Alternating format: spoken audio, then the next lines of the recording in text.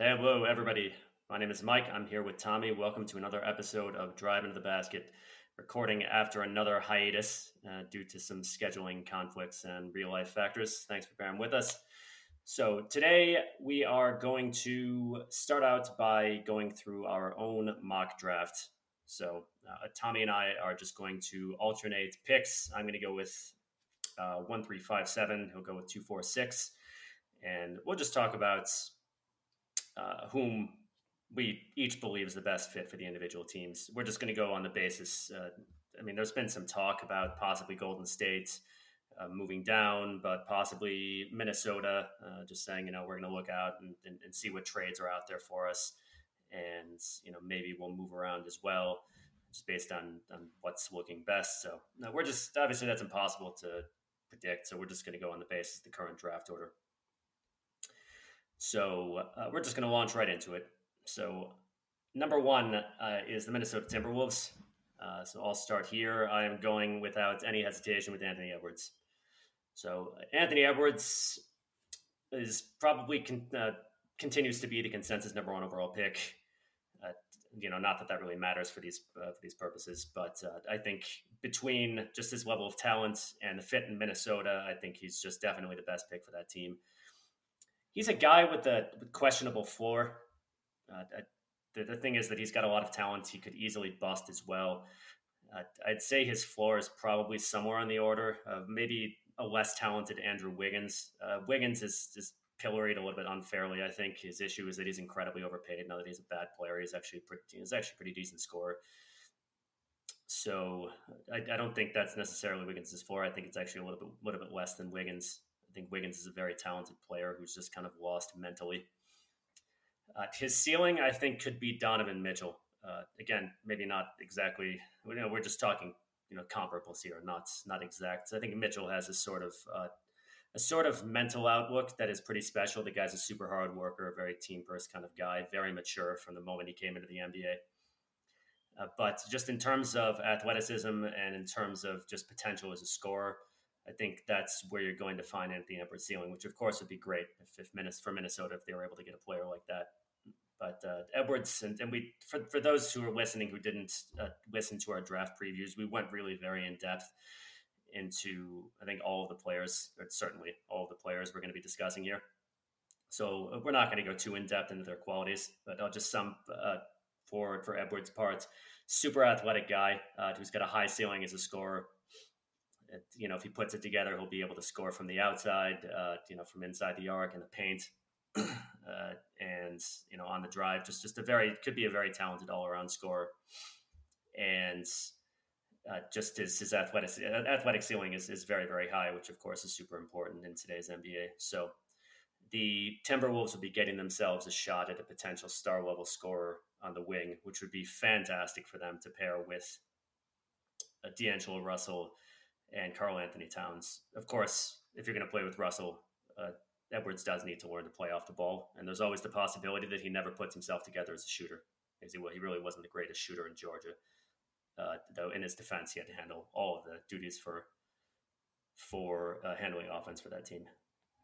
Tommy, what are your thoughts on that pick? Yeah, I agree with you. Pretty much all the reasons you listed. I think he's got the highest ceiling in the draft as a scorer. He gets to the basket really well, and I think that's probably going to be his best weapon in the NBA. He's got great size, pretty good burst, and since Karl-Anthony Towns is a floor spacing center, theoretically that lane can be opened up for him, and that's a decent fit for Minnesota, especially if he can learn to shoot. Yeah, some people have said LaMelo, but I don't think LaMelo fits with D'Angelo Russell, who's an extremely ball-dominant point guard. I don't think you can really bring him in and expect that fit to be very good. And I think just the potential chance at an elite wing scorer is just something they can't pass up with point guard already taken care of. All right, let's move on to number two. All right, so with the number two pick, the Warriors are going to select James Wiseman. This is, again, under the assumption that the Warriors don't trade this pick, which there are rumors of them doing, but I think they could use cheap talent, and a high draft pick is usually pretty good return on value. And I think James Wiseman, 7'1" center out of Memphis, only played 3 games. I think he'd be a good fit for them because the Warriors have kind of had this just rotation of really cheap centers, and this could be a long-term solution for them. I think that even though he's not proven as a floor spacer, it's not going to matter as much when he's playing next to Steph Curry and Klay Thompson. He just needs to be quick enough to keep up with that fast Warrior offense, and I think he's got the mobility to do so. Another instance of like just the Warriors being just so overpowered from all angles, and I think he's a much better fit than LaMelo Ball, who would probably have to come off the bench playing next to Klay Thompson and Steph Curry. So I think Wiseman makes the most sense for the Warriors. What do you think? I agree. I think at this point it's their greatest need, and of course you don't have to draft by need, but I think for the Warriors, who are a team who will be competing immediately, finally having a good center on the team would be very, very helpful. A guy you have on a cost-controlled basis under team control for 4 years.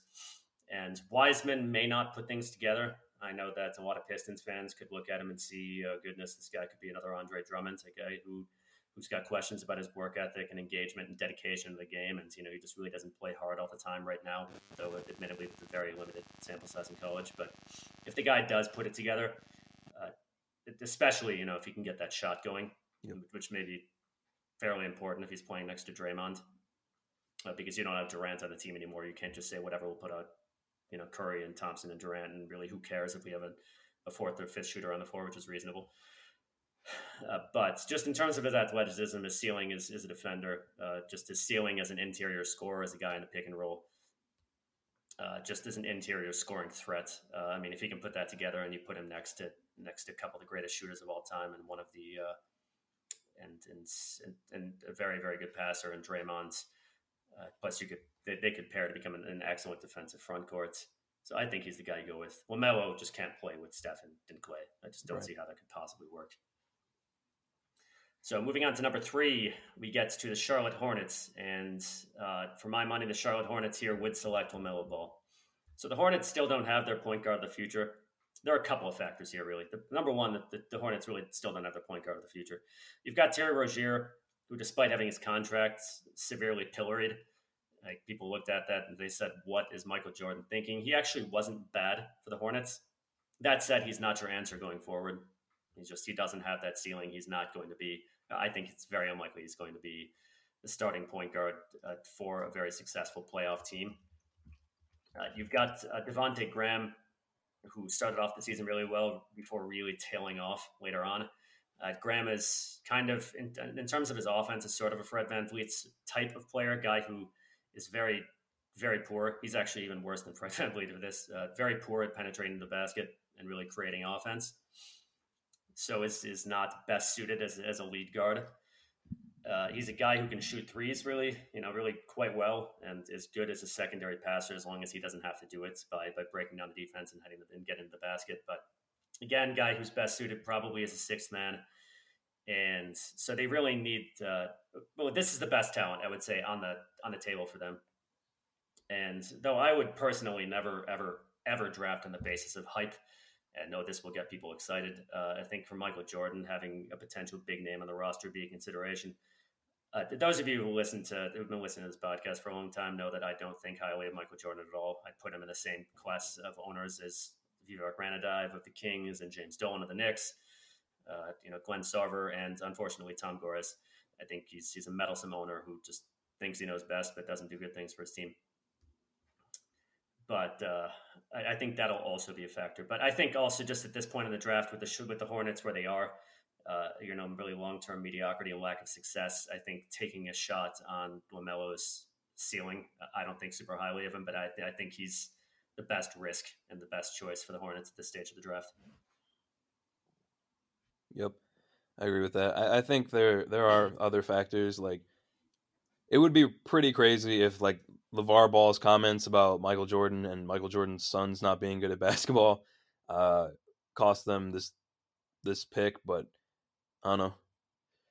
Can't really insult a guy's sons and then take his son, It's just a circus, honestly, with LaMelo, and I really don't think that Jordan would let it affect them. And I think LeVar would change his tone pretty quickly, but I think it is a legitimate factor. Like there are a lot of things that come with drafting LaMelo Ball, and even if you think that he's the best player left, I mean, I think the fit would be fine. They have PJ Washington, Miles Bridges, Malik Monk, and they're all like decent. They all have potential as floor spacers, and LaMelo doesn't.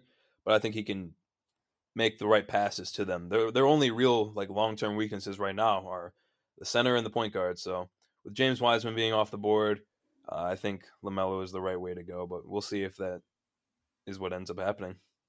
Yeah, the other guy you could conceivably look at as the Hornets is a Kongwu, but I just don't think that they would shoot for that sort of safe pick. I think they go for LaMelo. As far as Michael Jordan and LeVar Ball, I know I've said this to you before. What comes to mind is the quote from the original Terminator, with respect to Jordan.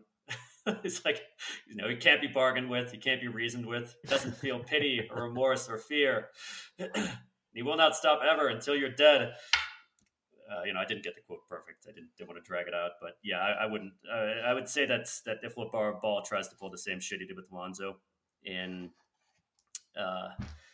Los Angeles, I would fear for his life. Like, not actually, but I think that Michael Jordan would see to it that LeVar was banned from everything if necessary. Michael Jordan, the sort of narcissist hard ass who just doesn't brook defiance from anyone. He didn't as a player either.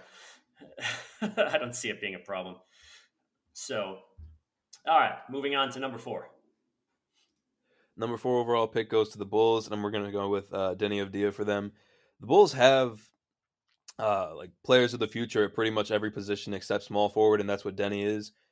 He's a bigger wing. He has questionable shot that's kind of been up and down through his career in overseas in Israel and in EuroLeague. But I think he's a decent shot pick for them because he has ball handling capabilities, and Kobe White and Zach LaVine neither of them are really known as like great ball handlers. They're more scorers, and I think you can't really have too many secondary or capable ball handlers. So I really like that fit for the Bulls. I think he'd be pretty much the best pick for the Bulls, regardless, because it's not the sort of deal where like you only go by position. I think he just is the best player available at that point, and he happens to be the best fit. Yeah, I agree with Avdija. I think he is the best fit, and I think he is the best player available at that point. I think that's being the BPA at number 5. I think that's largely a symptom of this being a relatively weak draft. I think Avdija would be a guy who, in a stronger draft, would probably go around 8, 9, or 10. But the only answer that the Bulls have at small forward right now is Otto Porter Jr. Otto Porter Jr., I think, is a capable player. I just don't think he's part of their plans going forward. His health is completely unreliable. So Avdija's got potential. He does fit a need. You can always use more basketball IQ and more playmakers off the dribble. Even though he's not the greatest player off the dribble, he can still create for his teammates to a degree. So I would go with him also. So number 5, we get to the Cleveland Cavaliers. Now, I have a small issue with the Cleveland Cavaliers. Namely, I don't think that they're particularly competent. I think that Dan Gilbert is still pushing for them to kind of go back to contending pretty quickly. It was completely bizarre when they fired Ty Lue for early on in 2018, the 2018-2019 season, for doing poorly with a team that had no hope of winning. So this is where, for me, I know we're just supposed to be going on based on who we would pick at that position, but it's like just the fact that it's Cleveland starts to encroach a bit upon me. So I'm going to go with Obi Toppin, which is sort of a weird pick, given that they have Kevin Love under contract. And we, just to be fully straight, we've done a previous iteration of this episode. I'm just not satisfied with how it came out. In this previous episode, I talked about, okay, well, they'll put Toppin in power forward and move Kevin Love to center. And I completely forgot about the existence of Andre Drummond on the roster of the Cavaliers, which Tommy postulated because I just blocked it out emotionally, which is not outside the realm of possibility. Because, those of you who've been listening to this podcast know that I do not think highly of Andre Drummond, and I was quite relieved to see him off the team. I don't think he's a bad person. I just can't stand him as a player. So, but nonetheless, I think this is still a position where Cleveland would take Obi Toppin. I don't think he has a very high ceiling as a player. I do think he's a safe pick who can contribute as maybe like the third, if things really come together, the number 2 player, in a really good offense, probably number 3, I would say. But for a team like Cleveland, where you're probably looking at going back to contending fairly soon, or trying to at least contend for the playoffs, and given the relative weakness, like if there were like a slam dunk small forward available at this point, like if FDA were available number 5 with Cleveland, I'm like, all right, snap, we've got Chetty Osman right now. He's like the 28th best small forward in the league, so we're going with Denny Avdia. But in lieu of that, I think they go with the guy who you say, okay, we're confident he'll be a good scorer at the NBA level. Maybe he won't be a star, but we're confident he'll be a good scorer. Kevin Love is not the long-term answer for this team. And, we're just going to take Toppin and hope it works out. So that's who I'm going with as the Cavaliers. The only other person I'd think about would be maybe Isaac Okoro, very athletic guy who can play both forward positions very well, which Toppin can't really do because I don't think he can really realistically defend anybody below power forward. But Okoro just doesn't have the offense together at this point. So, but the Cavs going with Toppin. Right. Here's my thing with Toppin. These playoffs have kind of not exposed, but like the things that we've talked about in the past about like what the modern big man has to be.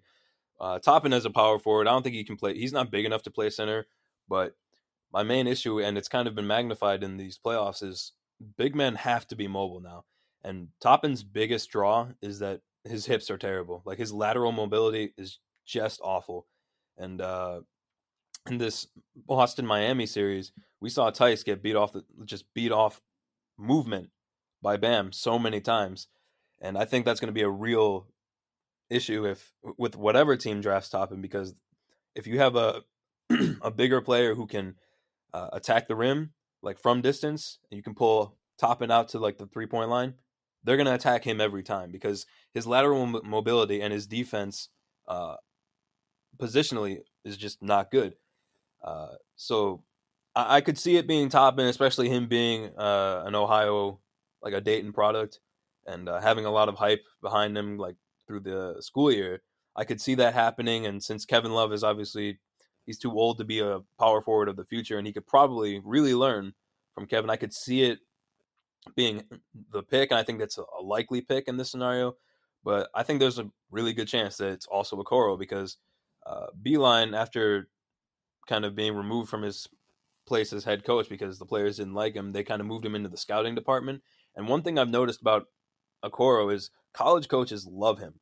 And Beilein obviously is a former college coach. So college coaches love these like hyper athletic players with the intangibles. And even if they have a broken shot, which Okoro, in my opinion, does, I think there's a real chance that their scouting department looks at Okoro, they look at their roster holes, and they say, yeah, that's the guy we need to go with. So for the purpose of this mock, yeah, I guess we'll say that it's Toppin to the Cavs, but I think there's a real shot that Okoro is the guy. Yeah, I completely agree. This is a pick that I felt that I feel pretty not necessarily comfortable with because it could go either way. I'd say Toppin, of all the guys, like in this draft, you have like 9. You have guys you can say, I think you can take 9 guys, and you can say, these guys will be in the top 9 out of the top 10. But let's put it this way: you could basically Okoro and Toppin are interchangeable. One of them will drop, I would say. I don't think both of them will be selected in the top 9. Right. And Toppin could easily be the guy who falls to 10, just because of those concerns. But I just. Yeah, I mean, this is where I'm kind of like torn because, this is supposed to be like, this is who we would select, we think is best for the team, and it's like kind of coming into my head with Cleveland as it would with New York, like, but it's Cleveland but it's New York, and it's like I just don't trust them to make the right decision. Now, I completely agree with what you've said about bigs and just the need to move, and just it was even at this point like the tendency or the strategy for offense is to just target the guy on switches, like it was DeMarcus Cousins last year in the playoffs. Like, just get this guy on a switch, put somebody on him who can isolate and beat him off the dribble. And that was a big deal already, but in these playoffs, it's just huge. Yep. I mean, it's just gone one step further. So, I mean, you've got, fortunately, I mean, with the teams you've got remaining, you've got a lot of guys who can still, like Dwight Howard still does a decent job, or whatever. I mean, whatever. We'll get into that later as far as centers and isolations, but yeah, I'm just sticking with Toppin. This is the kind of the pick here on which I think I could easily be wrong. All right, on to number 6 with Atlanta. Yep. I'm gonna go with, and this breaks my heart because I really want this guy, but I think the Hawks would take Halliburton. Uh, he's a 6'5" shooting guard. He has a wonky shot in that it's like a weird push shot, and he attributes that to being too weak at first to like properly get the ball up at that distance. But 2 years at Iowa, he shot upwards of 40% both times. He's a good passer, and he kind of creates his own shot through his passing. So like he'll get rid of the ball, and he'll like put his teammates and himself in a better position to get a good shot, and then he'll find himself somewhere else, and then they'll get it back to him, and he'll put up the shot. And I think his shooting next to Trae Young would be really good fit. And I think his defense is good enough where he could kind of cover up some of the defensive issues that Trae Young brings. At 6'5", he would be a bigger point guard and just an okay size shooting guard in today's league. But I think Halliburton and Trae Young, that's a really good backcourt. Maybe that's your backcourt of the future. And I would have liked to see him go to the Pistons. I don't think he's like a pure point guard of the future. I would still prefer him at shooting guard and just be like a secondary ball handler. But I think the Hawks would take Halliburton in this case. I completely agree. I believe Trae Young has been playing against Kevin Huerter, who is a good shooter but not a good defender, and has no ability to create offense for himself. So I think Halliburton can help to. He's a good complement to Trae Young. I think he really helps to allay some of Young's weaknesses. I think he'll be a good defender at the NBA level. He's got to put on some mass, but he's got very good defensive IQ. He's a good mover. He can help to take a little bit of the onus off of Trae as the primary playmaker. You always can use more guys who can hang out on the perimeter and shoot. But I mean, it's just so nice to have another guy at the guard position who can create plays for others also. Right. And just having any of these guys, these super high IQ players at the guard positions or on the wing is just so helpful. So I think he's a very, very good complement for Trae Young. You could look at Cam Reddish and say, who knows, maybe he'll come along. But I wouldn't really want to count on Cam Reddish, to be honest. That's just me. Yeah, and honestly, speaking of Cam, he has been getting a lot better like throughout the year. But even then, he can just play like as a wing, as like a bigger wing, and you could still put Halliburton and Trae Young out all on the floor, all three of those guys on the floor together. But yeah, you can. I think Huerter is the guy to replace in the starting lineup right now. Yeah, I mean, you've got DeAndre Hunter as well, and I know the jury's kind of still out on him, but you can never have too much strength on the wing. Yep. I mean, of course, you have those lineups where, and I'm sure we'll see this. I thought the Capella trade to the Hawks was a little bizarre. Yeah.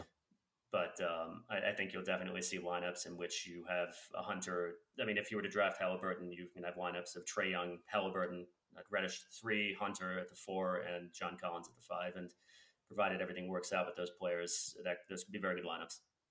Those could be very good lineups. John Collins, I think in particular, is a very, very underrated player because he plays in Atlanta. So, all right. So moving on to, what team is it? Number 7? I can't remember. Just kidding, of course. It's the Pistons. So for the Pistons, without hesitation at this stage, taking Killian Hayes.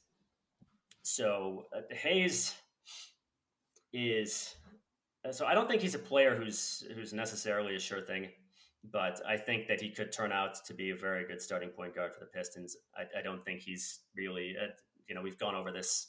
Or we went over this in our player previews. I think point guard was. Did we do point guards last or first? I think we did them last. Okay, yep. So that was a third episode, the third and final episode of our draft previews. So I don't think Hayes will ever be a star point guard. I think he can be a very solid kind of top 10 point guard, however, and that's definitely a worthy use, absolutely worthy use of a number 7 pick. So Hayes is a guy who's athletic enough, not super athletic, but he's a pretty athletic guy. He's not necessarily a good shooter yet, but he's flashed glimpses of good shooting. like in the EuroLeague tournament near the end of this past season for him. He shot very well on good volume from three. He's got very good basketball IQ. He's a good passer. He's very good in the pick and roll. Maybe he has relied on the pick and roll a little bit too much so far. He's got all the makings of an all around game. Also, he's physically speaking, anthrometrically speaking, he's got a good wingspan. He works on defense. He's just a hard worker in general. Apparently, by all accounts, is just a good guy, hard worker.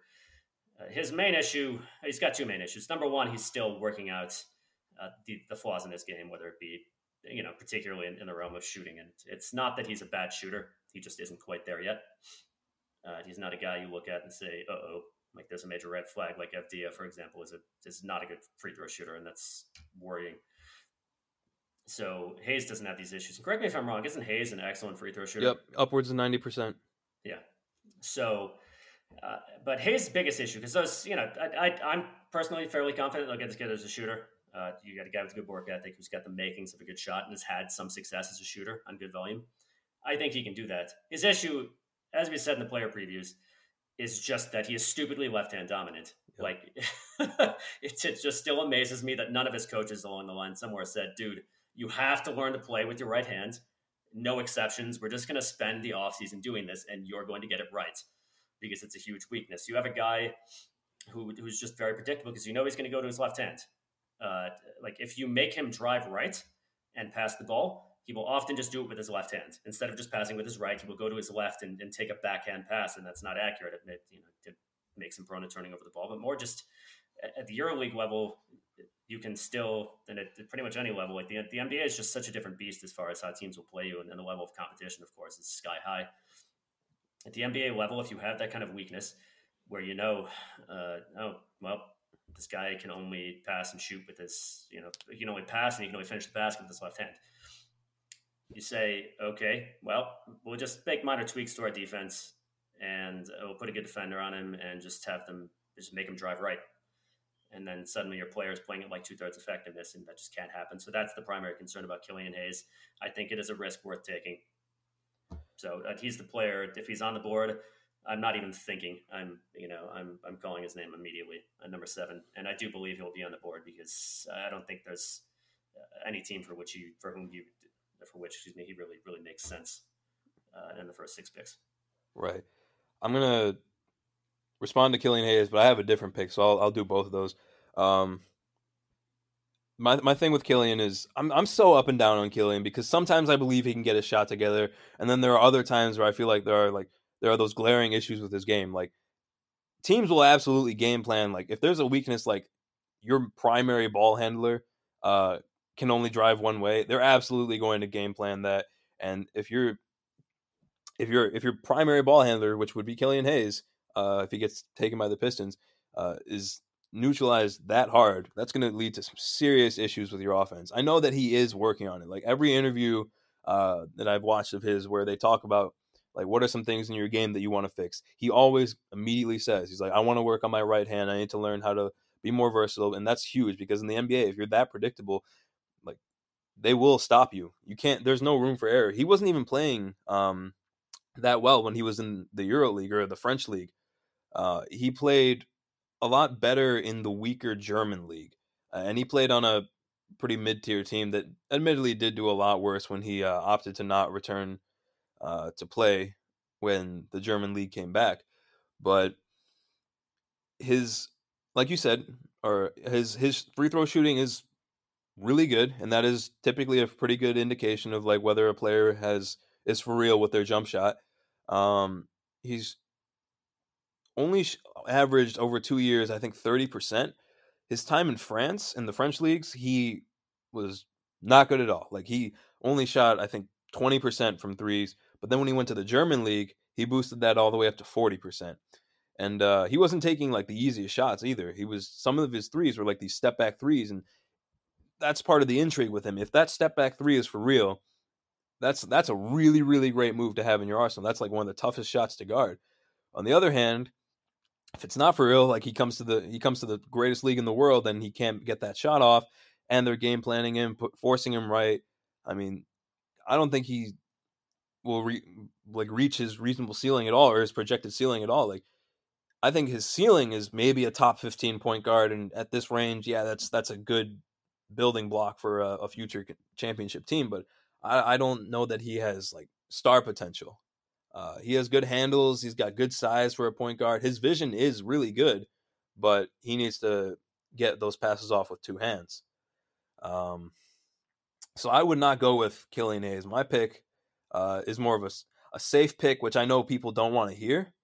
But I'm going to go with Devin Vassell, and I'm saying Vassell because I think his game has probably one of the best chances in terms of shooting and guard play of translating rather to the NBA. Because what he is pretty much pure 3-and-D. He doesn't do a whole lot of ball handling. He's just a 6'6", long wingspan guard out of Florida State with a gorgeous jumper. Shoots from the top of his head. He's adding a little bit more to his scoring arsenal. And after 2 years of Florida State shooting upwards of 41%, I believe in his shot. And I think that in today's NBA, you can't have too many guys who have decent size, really good team defense, and a really good shot that's going to be hard to stop. I think that the Pistons are nowhere near done with this rebuild, and they shouldn't be. They should be trying to get worse picks. Like, the Pistons kind of got screwed by the fact that the season was cut off, because we probably would have had top 3 odds, or top 5 odds rather, if the season had finished out, just because after we traded Drummond and Jackson and Morris, the Pistons were absolutely terrible. And I think the Pistons intend on being pretty terrible for the next at least 2 years. I'd be disappointed if they signed on like Fred VanVleet and kind of derailed that process of, building from scratch. But I'm going to have to go with Vassell. I think there are going to be better players in the next 2 drafts that are getting a lot more hype than this draft. And I think getting a good role player who will make his teammates better is more valuable right now than a question mark point guard who I don't think has a very, very high ceiling and has fairly substantial bust probability. What do you think? I mean, I think Vassell will be a good pick for whoever takes him. I just think at this point, the Pistons need to gamble on a guy who can actually create offense for himself, because that's just an area in which the roster is incredibly weak. And the Pistons need a lead guard. I mean, if you look at 2021 also, I mean, you've got Cade Cunningham, of course, who, can probably play any, between 1 and 4, but I believe I'm not quite as up to date on the 2021 class. I believe the guy primarily plays point guard. He's another very, very tall point guard. Yep. But if the Pistons are picking in the upper part of that draft, beyond that, it's just guys who are wings. A lot of shooting guards and small forwards, guys who could be very good. So I think looking forward to next draft, I mean, if you're selecting, unless you just get the Pistons are bad and get very lucky and are there to select Cade Cunningham, I mean, you don't really next year's draft isn't very strong on at this point. I mean, that's of course absolutely subject to change, but at this point, next year's draft isn't looking too strong for point guards. So that's another thing. But pretty much, I'm just focusing on this year. You never know what next year's pick is going to be, and I think if the Pistons have a shot at the guy who can potentially be that point guard of the future and do a good job. And I don't think he'll be a star, but if you get a top 10 point guard, I mean, it's just a very important building block. And if Devin were a guy who could, who had some capacity to create offense for others as well, I would feel differently. But at this point, he just doesn't really have that. So I'd more go with the guy who can create offense for himself, create offense for others, who can be one of your lead ball handlers. Right. All right. So we've gotten to the Pistons. A lot of you will remember that at the trade deadline, very shortly before the trade deadline, there was talk of a trade of Luke Kennard to the Phoenix Suns, and it actually got into the advanced stages of discussion before falling apart over the protections that the Suns were demanding. Now, unusually, we don't actually know what those protections were. I think if the Pistons, I hate to put it this way, nobody likes to hear this. I think if the Pistons were a more significant team, we're more just more significant team on the national level, somebody would have really dug into this and made sure that we knew exactly what those protections were. Of course, maybe that wouldn't be possible, but I think it's likely we probably would have known. But we don't know what those protections were. It's possible the Suns were saying, "Oh, we want it lottery protected." I think that's incredibly unlikely because the Pistons would have laughed at them. Also, the Suns at that point, I think, were like in 20th place. So they were right around where they ended up. So I'm guessing that could be absolutely and utterly wrong about this. I'm guessing the protections were high up. The Suns didn't want to risk their season. I know they wanted to make the playoffs.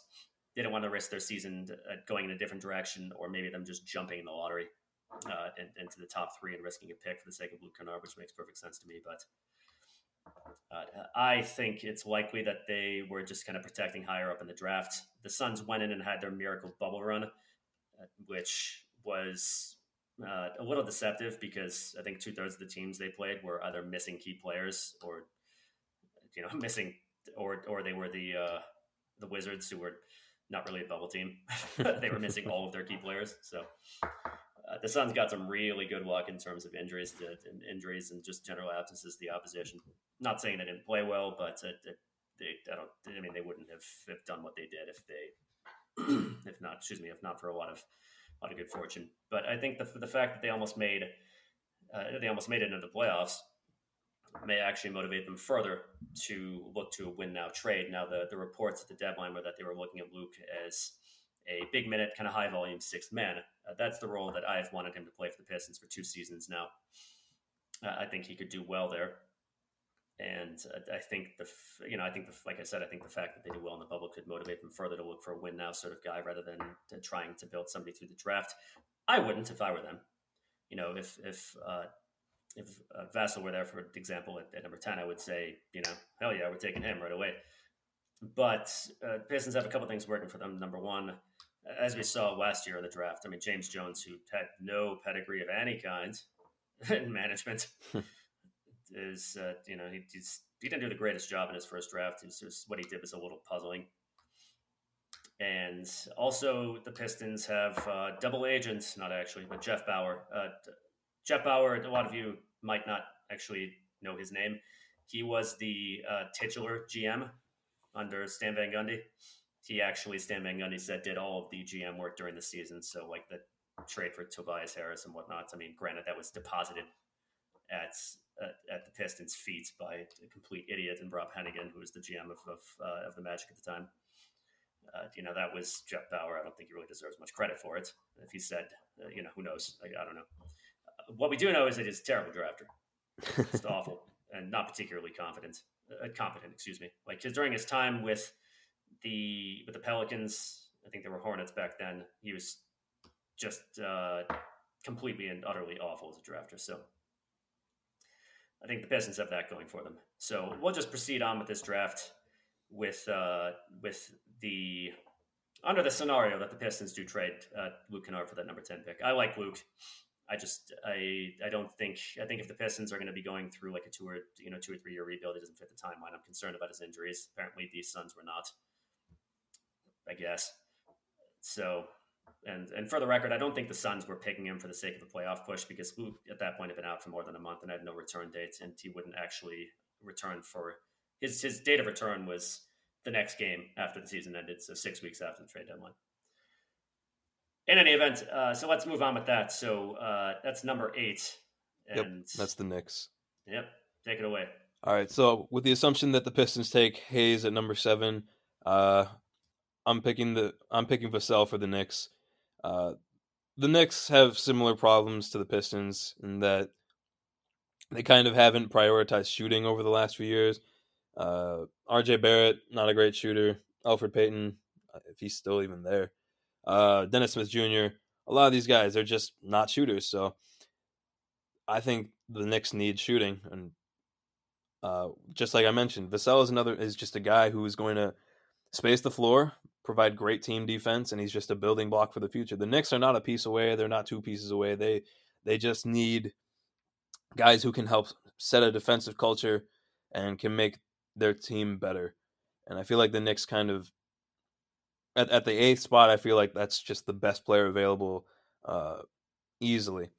So I'm going to go with Vassell at the 8th spot. And not go too much into it because we already kind of explained Vassell.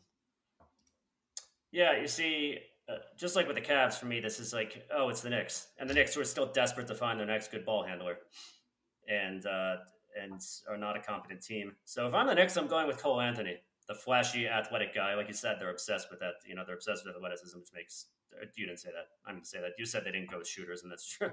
It's true. They've managed to get a bunch of guys who are not good shooters. If they were to draft, in a funny scenario, they would draft LaMelo, they could technically field a 5-point guard lineup, and none of them would be able to shoot. So for them, I think they're just still obsessed with finding that flashy primary ball handler for the offense. I think that's what the Knicks are about. I think they would take a hometown boy. That's Cole Anthony, who has potential. I wouldn't take him if I were them. If I were the Knicks, I would. This is just, I'm having such trouble separating myself from the endless mess that is the Knicks, and just saying, who would I take? So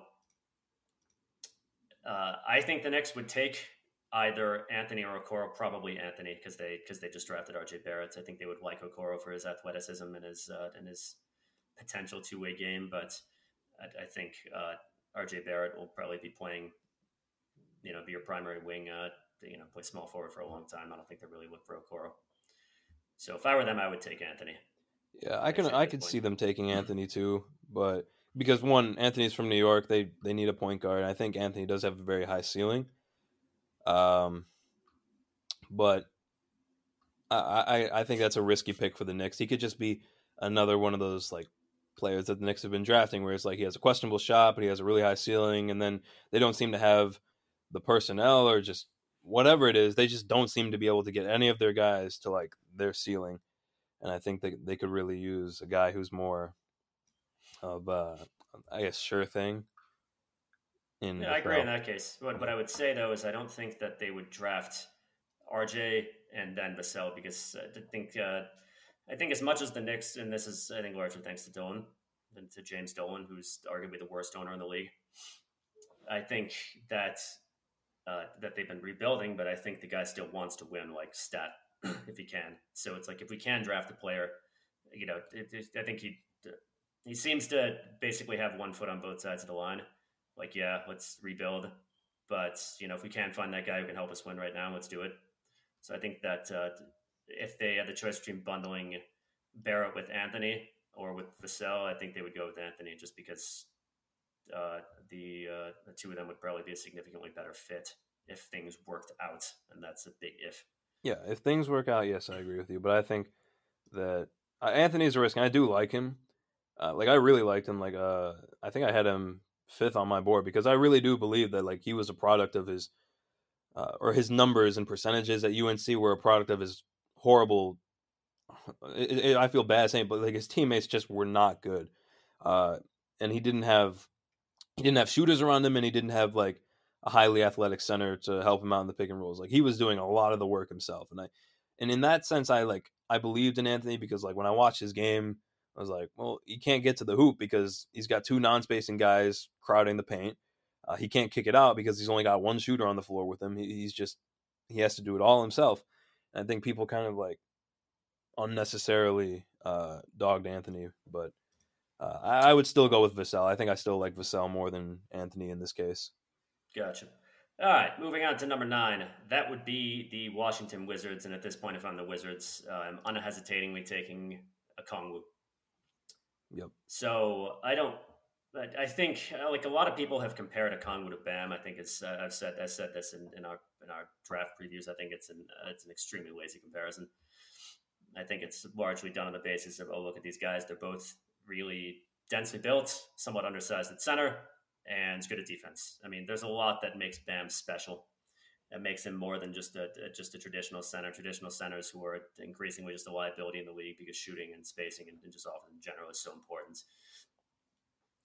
Bam is not only a fantastic defender at the NBA level, which is very different from the NCAA level. Very, very, very, very different. And he's not only that, but he's much more than a traditional center in offense by means of his spacing and his offensive IQ. But nonetheless, Okongwu is, I would say, the ultimate safe pick in this year's draft, because you'll probably get exactly what you see out of him, which is that, yeah, he is very athletic. He is a multi-positional defender who can definitely switch, and he'll probably be a good interior scorer, and he's a hard worker. Okay, so this is a guy who you can take, and you can be reasonably certain that you'll probably get a good, a respectable starter out of the bargain. Now the risk with him are that he will never learn to shoot, and he has no pedigree as a shooter, like none. He attempted some mid-range offense at USC, in his one and only year in the NCAA without much success. So you're taking the risk that he'll never be able to shoot, and if he can shoot, great. He's a lot more useful. His ability to create offense is basically at this point limited to post game, and that post game. You can do it in the NCAA by bullying guys who are smaller or just less talented than you. In the NCAA, in the NBA, post offense is not really a viable. It's not really. It's slow paced and it's not particularly efficient unless you're very good at it, like Joel Embiid or Jokic, or I believe Towns. I could be wrong. LaMarcus Aldridge. There are very few guys who can pull off post offense as a reliable form of offense. So. But nonetheless, for the Wizards, I mean, you've got Thomas Bryant, who's no slouch, and he's a fairly good offensive center. But Kongwu, I think, Bryant is just not the greatest defender. He's just not the greatest fit as a starting center. He's a great guy for your backup center. So I think that, and Kongwu could be a good guy, a very good guy in the pick and roll.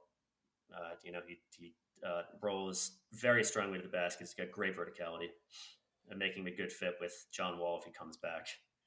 Though the shooting would be real nice to have at center next to John Wall, right? Because John Wall can't really shoot. Nonetheless, I think this is the pick that the Wizards would take pretty much without hesitation at number 9. I think you were right exactly. I think it would be Okongwu. If I was a Wizards fan, I would not be super happy with it, but I'm still making that pick though. Like I agree with you. I think it would be Okongwu. A lot of Pistons fans really want Okongwu. They see him being like a Ben Wallace type, like pure defense, really hard worker, like the anchor type guy. I don't think that's as valuable in the NBA as it was. No, I'm not saying. I think it's not as valuable as it was when Ben Wallace was around and playing in the league. Like Okongwu, even if he's providing great defense on one end, he can't step away from the basket on the other, or else he's just going to be standing alone.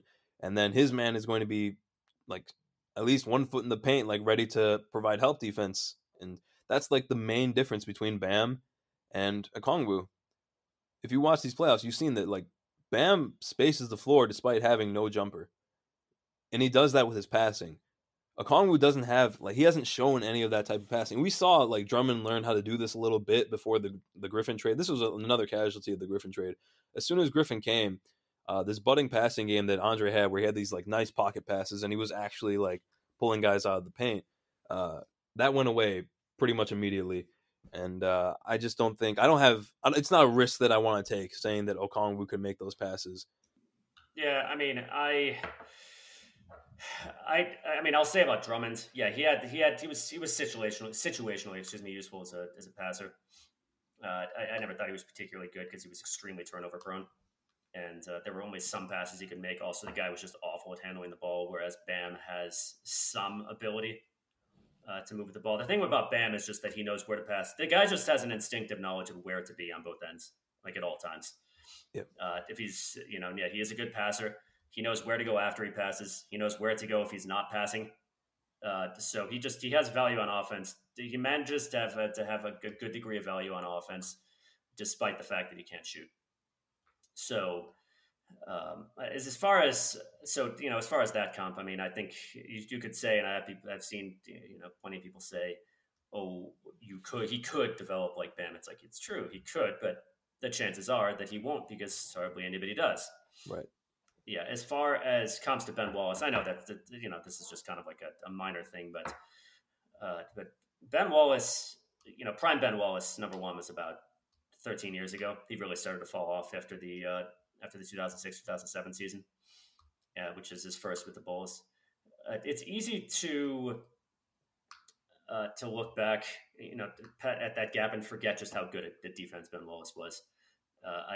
I would say pretty unhesitatingly that there's nobody in the league right now who's like him on defense. I mean, I'd say arguably he could be even more valuable these days as a defender, just because he could switch on anybody. Like anybody, especially because they're, with the exception of Embiid, there's no Shaq in the league. There's no Yao Ming in the league. There aren't like these hulking centers who could provide, an issue for him because they're so much bigger than he is. The centers have been trending down in size. They've been getting thinner and more mobile, basically. I mean, Embiid is an exception to this. A guy who somehow managed to play good defense despite being pretty darn big.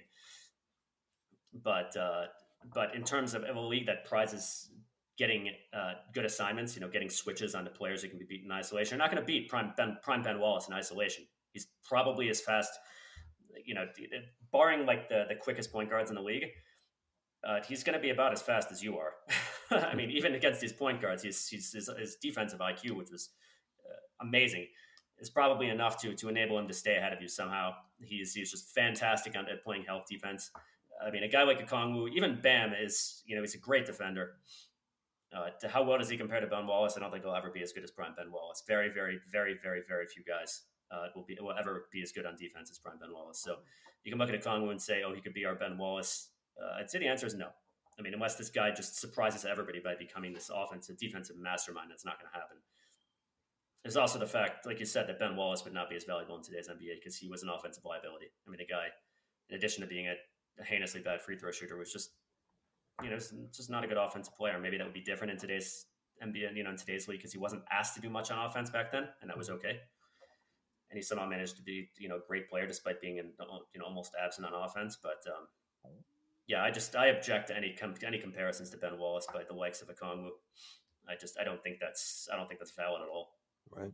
So, okay, moving on to number 10. All right, so this would be that hypothetical Luke Kennard traded to Phoenix. We get their 10th pick, and in this case, I would take Cole Anthony. I think he's a risk worth taking at number 10. The Pistons, like you said, we do need a point guard. And we've already got one. We've already got one, but I still think that Killian Hayes could be a combo guard, shooting guard.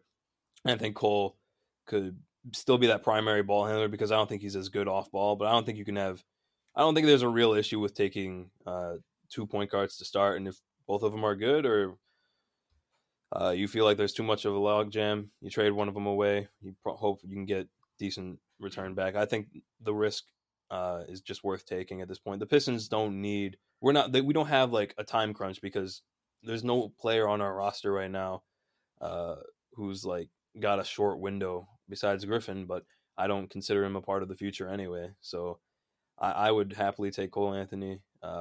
My ideal draft would still be Vassell at 7, make this trade, and then take Cole Anthony for the point guard duties. But even then, like, I don't think we need to be in the biggest hurry to fill out the ball handling role. We can still just sign like a mid-tier, almost out of the league point guard and just coast on that position for a year or two while we wait for a better option through the draft. But I would still, in this case, disregard the fact that we already have Killian Hayes in this mock and just take Cole Anthony because I think he has the higher ceiling over Killian Hayes. And I think he's just the bigger risk, and I think that risk is just worth taking at 10. Who would you take?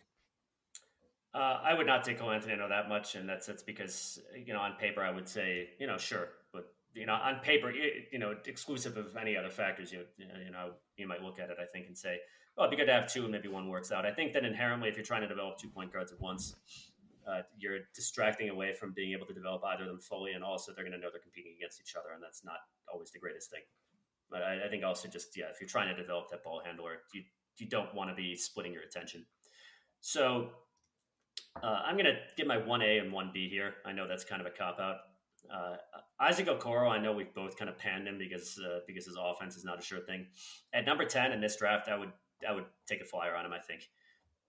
The guy, defense will always be helpful. Of course, you don't want to short sell his defense. That's helpful to have him, all these multi-positional defenders, you said, especially as he gets more and more in the playoffs about switches and just having those guys out there, who are able to handle several positions on what in playoffs often becomes an isolation heavy offenses. He's very athletic, and if he puts it together and has a good shot, he could become a very good 3-and-D wing. I wouldn't want to, if the Pistons had only 1 pick, I would not want them to risk it on him because it's like, do not risk your only first round draft pick, or even if you have two of them, you're higher for a first round draft pick and a guy who may not ever pan out as a shooter. But if you're going at number 10, he's a guy who's super athletic. He's a good defender. He could, he's got kind of elementary ability at this point. I mean, he could develop into a guy who could attack off the dribble to a degree, and if he can shoot, great. You've got your small forward of the future, fantastic. So it goes against a fair amount of my own philosophy in a way. At number 10, if he were available, I would take him.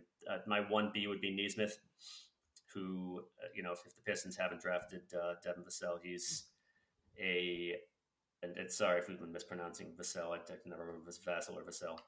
In any event, Nesmith's a great shooter in college, but he has his questions in the NBA level in terms of athleticism and health.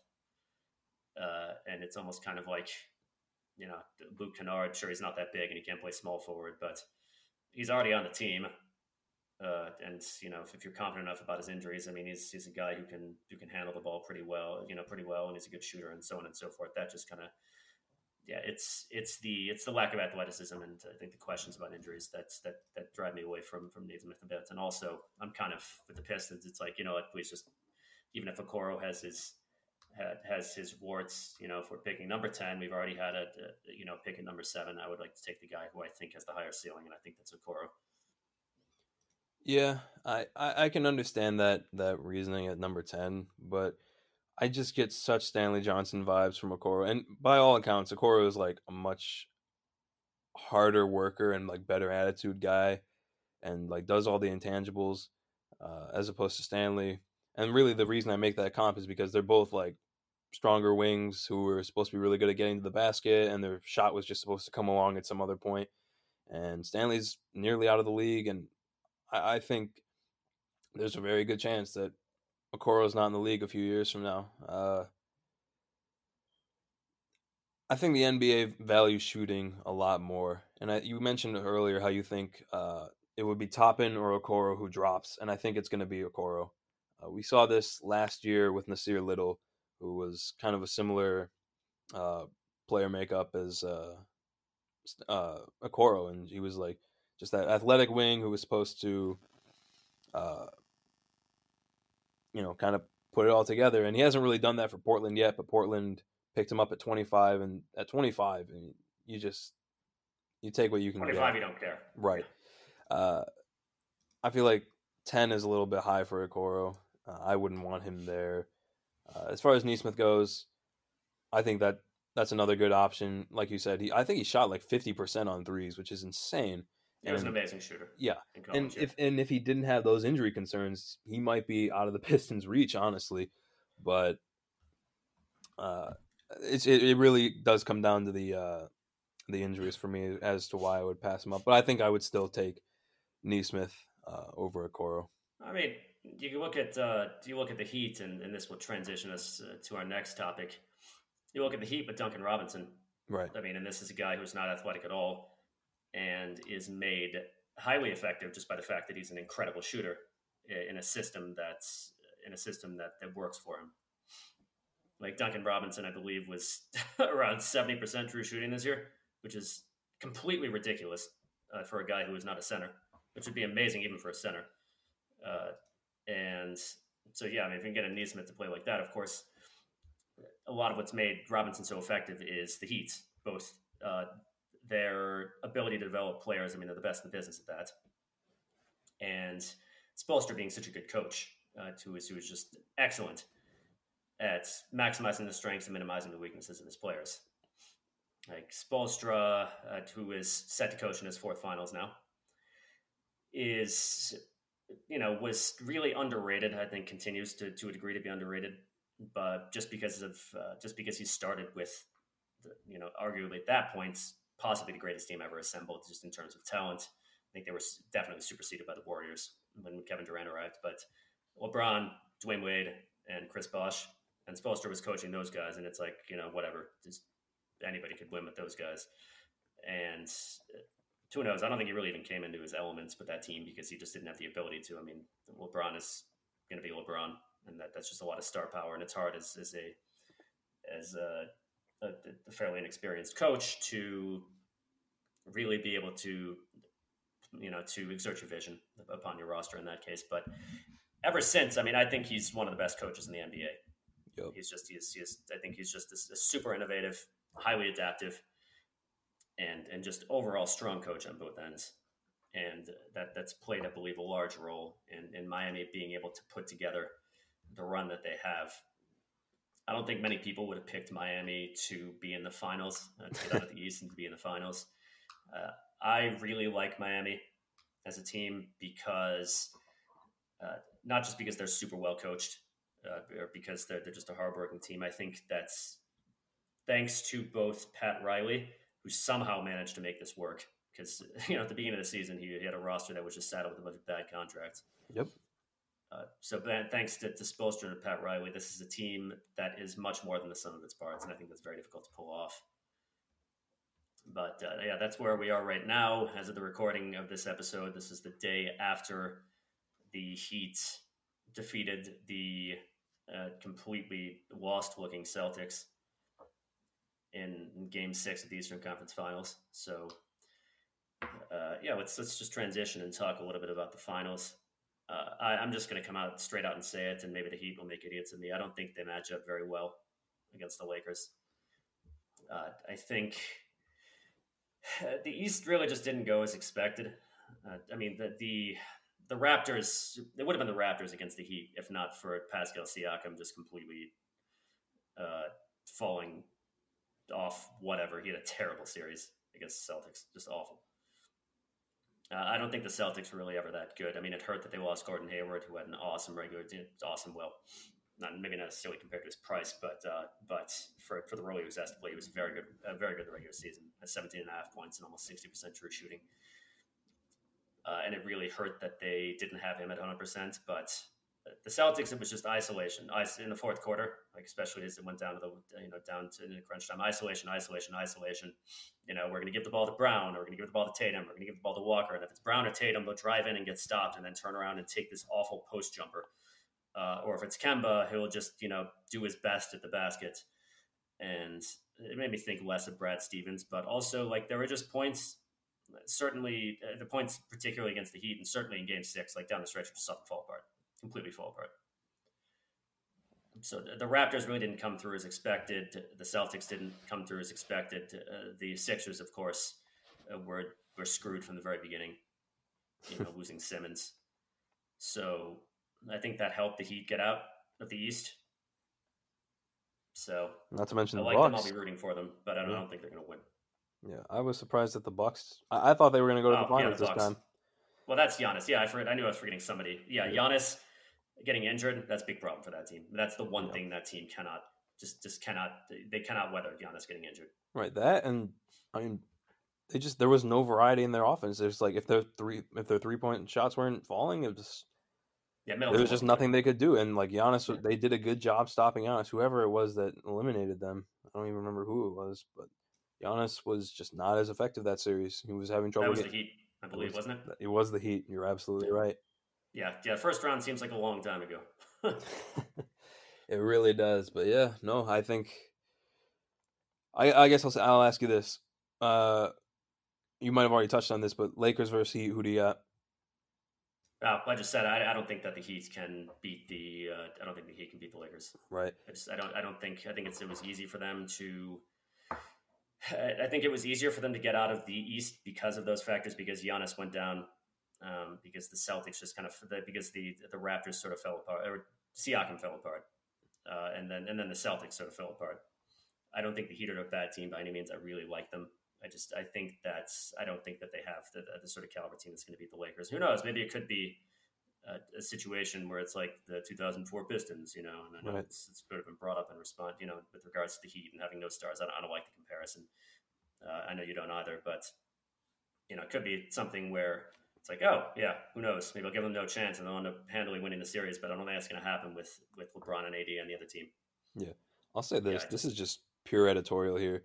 People are like upset or they don't want the Heat to win, and like because they're getting these 04 Pistons comps. And in terms of like the play style and like the individual like point guard versus point guard, there's really not a lot of similarities there. I think people are more alluding to the DNA, but I don't like that it's going to be Heat versus Lakers. I really would have preferred for Denver to make it and win it all, because they've been like Jamal Murray and Jokic have just been so much fun to watch. But uh, I guess one way you could look at it is the '04 Pistons. They get a lot of respect for what they did, and for people to like mention them uh, with this Heat run kind of speaks to the amount of respect that they get as like a team who wasn't supposed to have a shot, and they proved everybody wrong.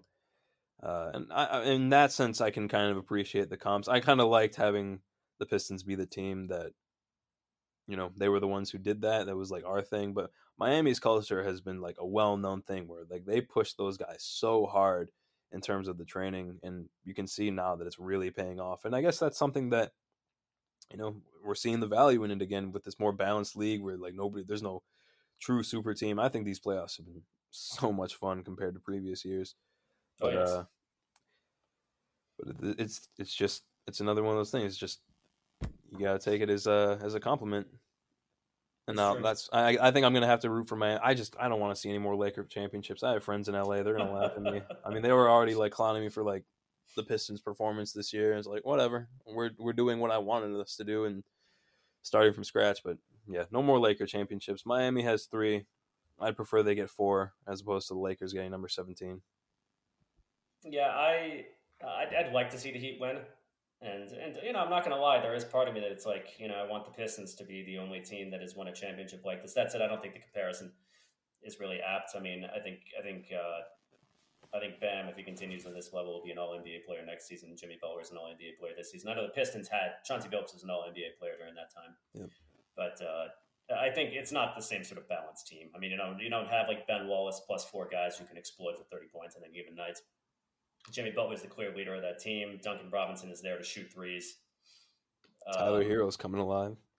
Tyler Hero's coming alive, and it's just a testament, both with Robinson and Hero, it's a testament to Spoelstra's coaching on defense, that he has managed through his own defense to avoid situations where either of them where teams are able to isolate upon whether it be Hero or Robinson, because in a typical defense, it'd be like, okay, we'll just get a switch on to Tyler Hero with Jason Tatum, and it's like, good luck.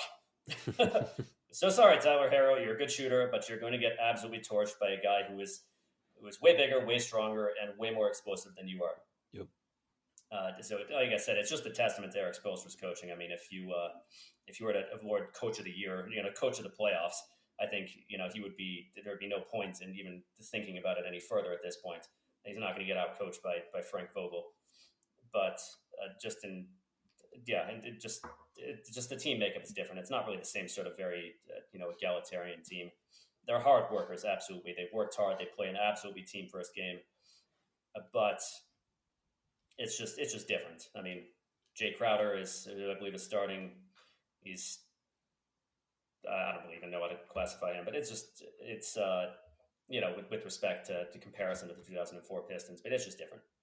I don't think it's similar in any respect beyond that this is just the team's team who managed to be more than the sum of their parts. But the issue is that just the star power for the Lakers, let's put it this way, I mean, LeBron, arguably the greatest player of all time, Anthony Davis, very, very good player. The Lakers are deep. They're a very athletic team with good defenders.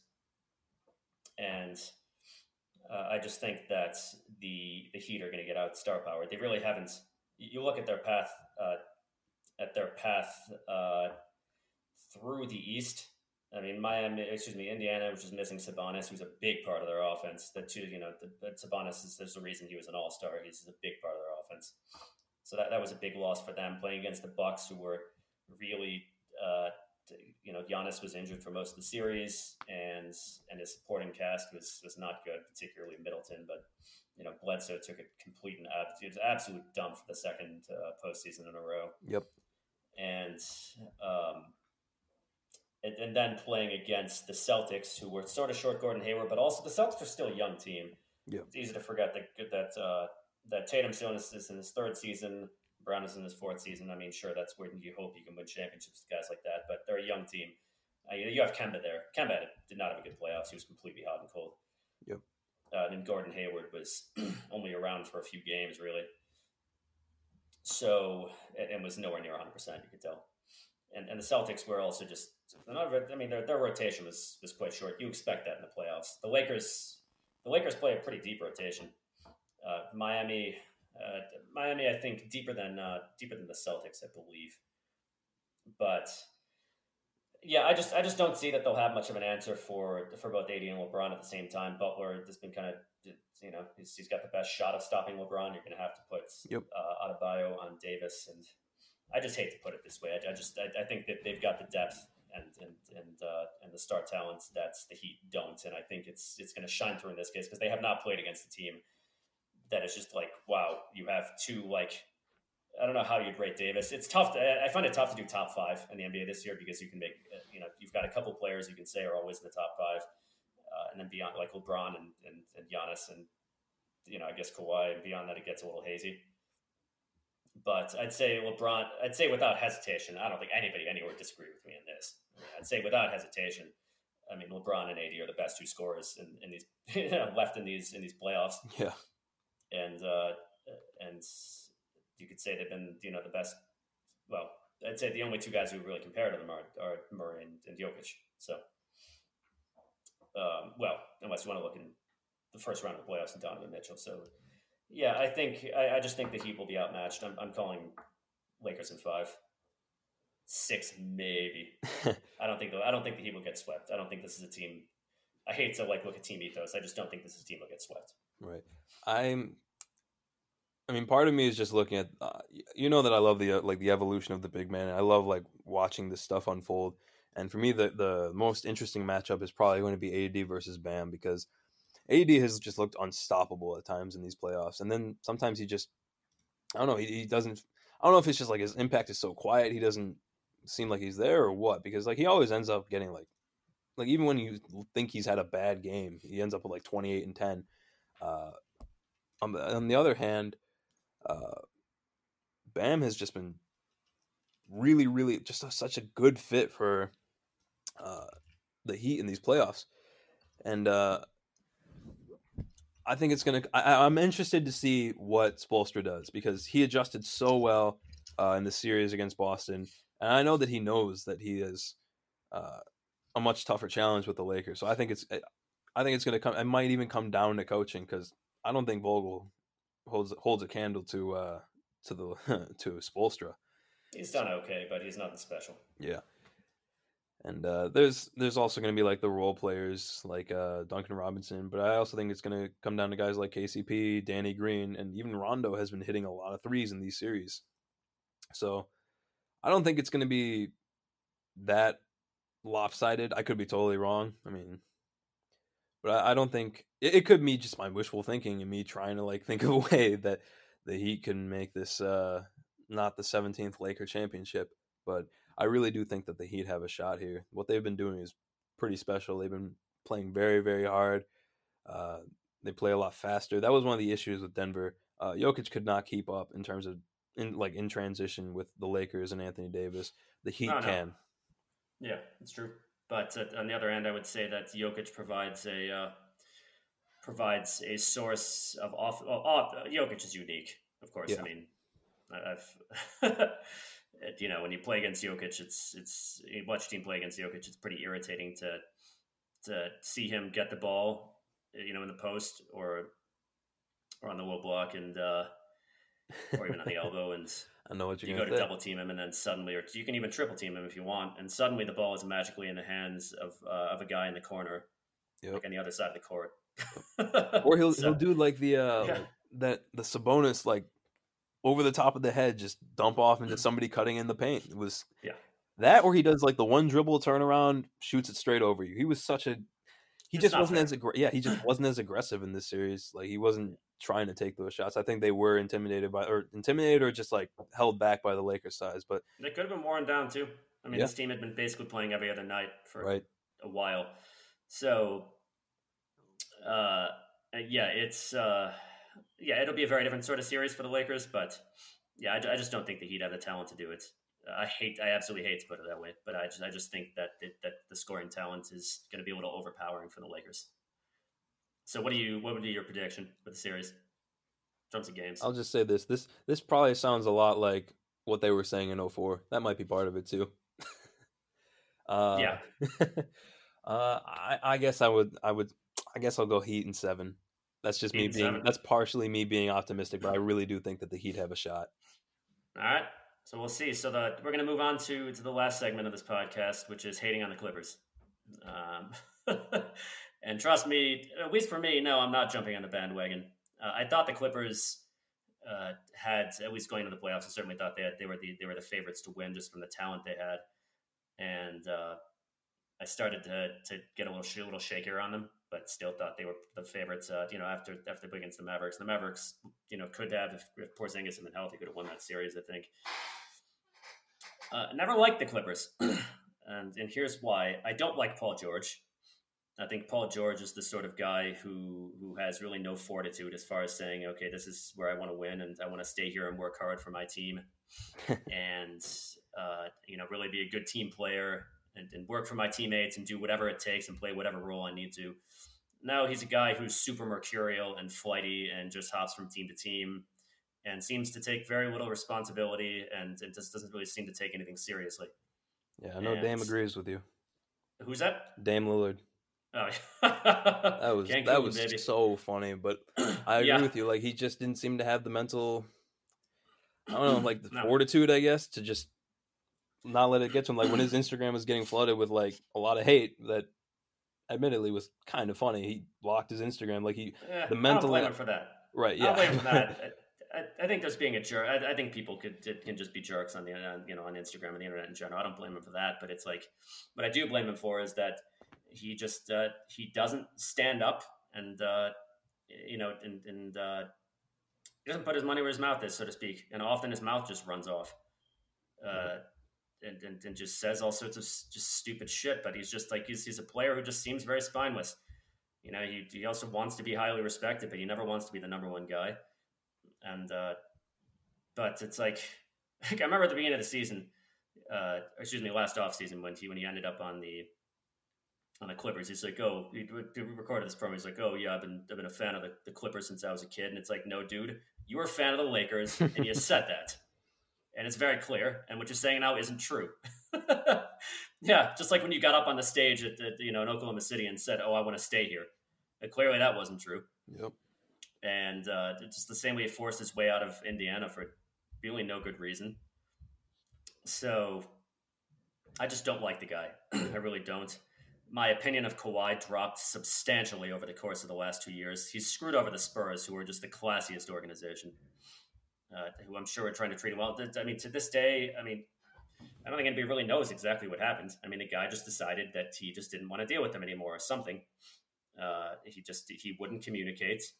He was just being, I don't know. I didn't really know how to put it. He just seemed to be extremely childish. He completely destroyed his trade value by insisting on a trade to particular teams. And he forced his way out. And then last offseason, by all accounts, he was an incredible diva. So, yeah, and like I think it came out recently. I'm not sure if this has been confirmed that he told the Raptors he didn't think they could he didn't think they could win another championship with them. Yep, saw that report as well. Yeah, so my opinion of Kawhi really dropped. He completely choked in Game 7 too. Yeah. But both of them did. Patrick, what? Yeah, both of them. Patrick Beverley. I just think poorly of Patrick Beverley. I have for a long time. Patrick Beverley has no. He's a dirty player. He constantly runs his mouth. And I just don't like the guy. And so there's just plenty to dislike about that team. In retrospect, their team construction was also pretty crappy. I mean, this isn't like a matter of dislike. The trade for Morris, it's like, sure, trade for the guy, but you've got 3 ball stoppers in the same team, in the starting lineup. He was terrible in Game 7 also. You barely even noticed he was there. But as far as Paul George, I like his new nickname, Way Off P. Instead of Playoff P. Really when he hit the side of the backboard. Yeah.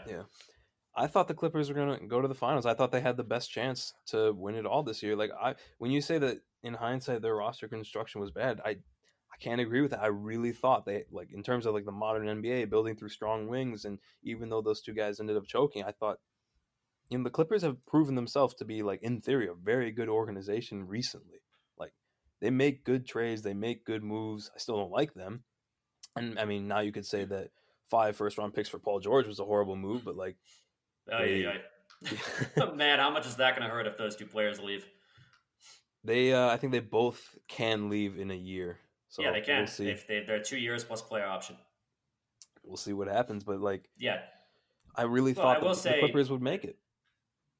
I will say they were a team that had no primary ball handler. Yeah. These were guys. That was a flaw. They had two wings who can, off the driving kick create offense for others, but they had no primary ball handler, and that turned out to really hurt. Like their offense looked a little bit wonky because they had nobody who was just capable of leading an offense. I think Reggie Jackson was starting at point guard for them at one point in the playoffs, and we've seen that. I think it was against the Mavericks, and we've seen like he's just not driving anymore. Like he can really only shoot. Yeah, I mean, well, and Pat Bev issue. Yeah, go ahead.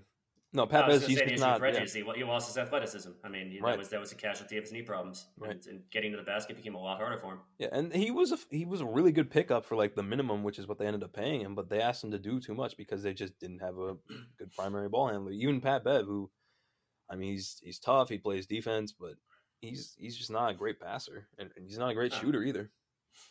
Yeah, looks like I'm just looking at the stats. Yeah, they did. Reggie did play pretty heavy minutes against the Mavericks, but after that it tailed off, and he because Pat Bev was injured in that series. Oh, it was okay. Yeah, so he got DNP'd in one game against the Nuggets, and then he came off the bench to play some great minutes for the Nuggets in Game 7. By which I mean that he came out and missed a few. And the announcers were like Reggie Jackson on the floor for the Clippers, and he came out and missed a couple shots and fucked up a couple times, and that was the end of the season. He was a -9 in 4 minutes. That's impressive. So. And I mean that basically pretty much exactly spells out how poorly he played in that very short span. I feel bad saying I like Reggie now. I think the pummeling he got early on, like in his second season with the Pistons, was completely justified because he was awful and egotistical. But he got just railed on in his last couple seasons, despite the fact that it wasn't really his fault at that point. His body just wasn't holding up, and he really had become a team player at that stage. So. But I was just glad to see the Clippers gone. It was a team that was created by Kawhi being a diva, by Paul George forcing another trade, and they were just completely full of themselves with gigantic heads from the beginning, and they choked, and they lost against a team that played a hard-working team game, and I was just glad to see it happen. I was just glad to see it happen. So. The Clippers could be the most screwed team in the league if Paul George and Kawhi Leonard leave. If they don't win the championship next season, I don't think it's out of the question that PG and Kawhi could leave, and that would not make me unhappy. I do feel slightly bad for Doc Rivers, who is now the all-time choker in NBA playoff history, like pretty much without without equivocation. I mean, the guy's just blown 3-1 leads, and I mean that's not all on him. And sure, I'm pretty confident the Clippers would have won if they hadn't in this series. If PG and Kawhi hadn't been fucking terrible, pardon the language, very very bad in Game 7, but they were. Yep. And his coach has to take some of the blame for his team's performance either way. Absolutely. So yeah, I'm in retrospect very relieved to see them not. I was very relieved to see them not make it any further. Yeah, here's my thing. And I don't think they would have gotten past the Lakers anyway. I think they would have had a decent shot, and that's why I kind of wanted them to meet up with the Lakers in the Western Conference Finals, because if the Clippers win everything, like if they won the championship, it's like nobody wins because there are no Clipper fans. Laker fans absolutely hate the idea of the Clippers winning, and that's really my driving motivation behind wanting the Clippers to win it all. I was able to look past my dislike for Kawhi and Paul George because I wanted the Lakers to lose. But I guess at that point, it's just let's go Heat now. Yeah, and definitely nobody expected this. I mean, some people thought it would be the Lakers and the Bucks, but I think that probably the primary, if I had to look up the odds, I'm pretty certain that they would say the odds on favorites for the finals with the Bucks and the Clippers. Neither of them will be going there. Yep. And it's like you said, these playoffs have just been so much better. Absolutely. Because for 3 years it was basically Formality. Yeah, it was who will test the Warriors before they even for the fourth year, before, even last year, it's like who will test the Warriors. No, wait, that was 3 years. Excuse me. 17, 18, 19 is who will test the Warriors before they inevitably win because they have an overwhelming amount of talent. And last year, without the injuries, like, come on, the Warriors are winning that series. Absolutely. If they have, I'd say certainly if KD doesn't get injured, but even if KD does get injured and Klay Thompson doesn't, I think they still win that series. So it's just been so refreshing. But I will say that the bubble has played a role. Do you think teams are going to come back from 3-1 down this easily without with home games if they have to play games 5 and 7 away? It's a lot harder. It's a lot more difficult to play in that environment. So the bubble obviously isn't. Nobody likes the fact that there had to be a bubble, but I think it's in a way it's allowed for some unexpected things to happen. Yeah, not having a home and away team. So in any event, this has definitely run pretty long. So we're going to call it quits now. Thank you all for listening, and we will catch you next time.